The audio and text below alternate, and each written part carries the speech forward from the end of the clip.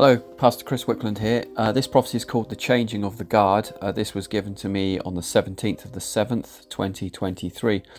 And the base text from which it came from was Isaiah 57 verses 1 to 2, which reads, "The righteous perish, and no man lays it to heart, and men of loving kindness are taken away. No one considering that the righteous one is taken away from the evil to come. He will enter into peace. They will rest in their beds, each one walking in his uprightness." Many righteous saints have passed of late, and not many of my people are taking it to heart. They are not pondering and meditating upon this sign, for surely the righteous should live and not die. So why are they dying? Have you not considered or wondered why?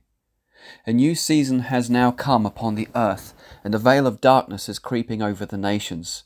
The old previous season has now closed, and thus many generals of the guard have and are being taken home. They have run the race.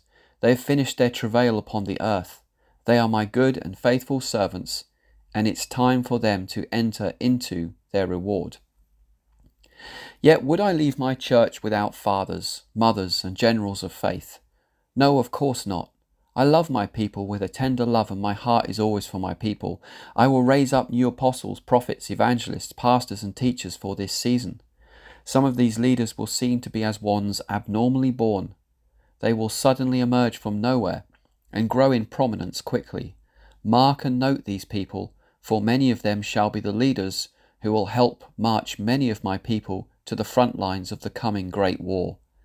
But some are saying in the camp, no, there will not be leaders or superstars in the coming move of God.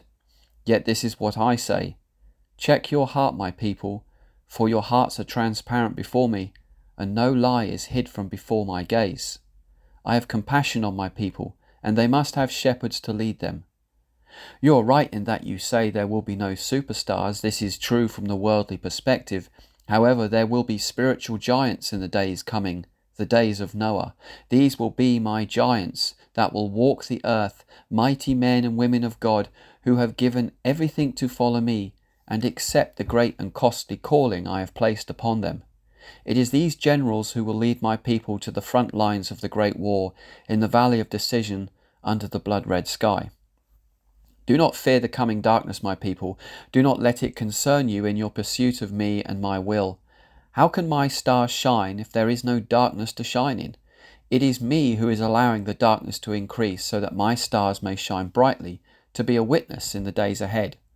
Look up to your natural sky and behold the wonder of it. The darker the sky, the more stars are seen. My righteous ones will shine like stars. As Israel grew and became like the stars in the heavens for number, so will my church in these days. Do not fear the darkness, my people, for in the darkness my light will shine, and many will come out of the shadow of darkness into my light in the coming days. So ponder the death of my righteous ones. They have finished their race, and it's time for them to be rewarded. Note, this is a sign from me to you, my people. The season has changed. Autumn has now cast its shadow upon the earth. It is time to change the guard.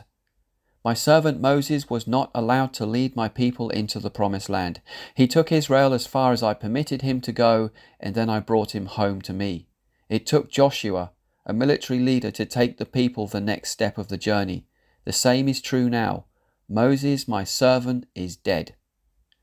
I declare a new guard to lead my people in these days, a new guard who will in time become church fathers and mothers, who will lead my church to hand over the baton to the last generation to face the great war in the valley of decision under the blood-red sky.